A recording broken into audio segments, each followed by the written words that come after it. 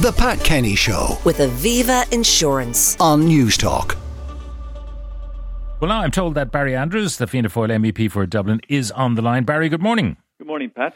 So, we made our presentation yesterday. Every country had 50 minutes. How did it go? It went extremely well. The Department of Finance, led by Minister Michael McGrath, led the delegation. And we had a meeting this morning of my political group here in Brussels. And I think the general view is that a number of cities, not mentioned, not named, have definitely fallen out of contention as a result of the hearings yesterday. But I'm very confident Ireland isn't one of those. Dublin isn't one of those. We have a very, very compelling case. We've been in the European Union for more than 50 years. We don't have any authority seated in Ireland or Dublin. So it would be a first. And we have, I think, an excellent banking sector, financial services sector, which is what the Council of the European Union is looking for, what the European Parliament is looking for in the successful candidate. OK, now the other countries that applied: Austria, Belgium, France, Germany, Ireland, Italy, Latvia, Lithuania and Spain. You don't know which countries have been dropped from the long list to make a short list. But the question of whether or not this is a fair and open competition, or whether, you know, the way these jobs are divided up in the EU, you got that agency, so we get the other agency. That's the way it works. It used to work that way, probably, but there was a European Court of Justice ruling a couple of years ago, and it decided that for the first time, the seat of an authority would have to be decided together by both the Council of the European Union and the European Parliament. So that's why we had, for the very first time, hearings for the candidate cities. So this is completely unprecedented that this is all happening in public view, open to public scrutiny, open to everybody to see exactly what the criteria are. And at our meeting this morning, the day after these hearings, what has emerged very strongly is that the seat will be assigned to the country that can demonstrate the quality of their legal framework, because the authority is very important for the European Union. It carries massive reputational risk, so whichever city is successful has to be able to show that it has very strong anti-money laundering track record, but also that it has the people to populate this authority whenever it gets up and running. Now, we know that we have a fairly large financial services sector, so populating that agency should not be a problem. There'll be other problems, I suppose, the cost of housing and those things that impact any new outfit setting up in Ireland. But who do you see as the main competition? Because if you're looking at Germany, France, Italy and Spain as long-standing members of the EU, that's heavy stuff. Yeah, I think like Germany came under a lot of pressure. They did a very good presentation, but they came under a lot of pressure about various financial entities and money laundering concerns, particularly Deutsche Bank recently, the Wirecard scandal.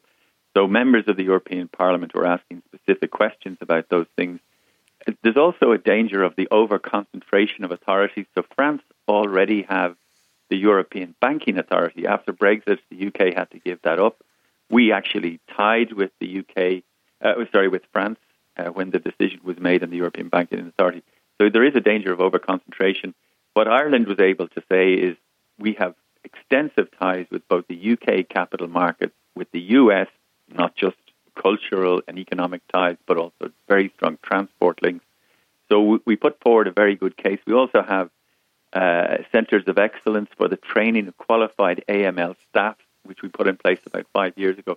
So it is a very compelling case. I think that you're right. We did come under some interrogation about housing and the availability of housing. And the Minister made the point that we've had a dramatic expansion in the number of houses constructed over the last couple of years, since 2020 anyway, and the highest number of social and affordable housing since the 70s. So, I think we did a good defence, but each of the member states and each of the candidate cities did come under significant pressure to explain any of the shortcomings or anxieties about their cities and what they have to offer. I suppose one of the concerns might be geography, although in a digital era it probably doesn't matter where you are, but, we're on the western seaboard of the EU. A lot of the stuff that's being done by the bad guys is probably in Eastern Europe, Central Europe, rather than, off on the outermost reaches of the EU. Is that going to be a consideration at all? Well, I think the fact that Dublin and Ireland host so many global technology companies, financial services companies, pharmaceutical companies, med tech companies, and the global aircraft leasing industry, that was pointed out yesterday in the Parliament hearings, and it sort of indicates that Ireland is extraordinarily well connected, and of course the US and UK connections, the fact that we're a common law country, which is attractive in terms of commercial law, dispute resolution, and we're an English-speaking country. Okay. So now, every member state has shortcomings, but I think Ireland. Yeah, I know the Euro language. It's ironic that Britain being out of the EU, and yet the language of Britain, English, is pretty much the lingua franca of all EU countries now when they're talking to each other. So what happens next, Barry? Is it that, at the upper levels, at the council level, you're going to have the Taoiseach and other senior ministers all lobbying away on Michael McGrath in the Finance Council, and then you, as a member of your grouping, lobbying within your group to get the votes across the line?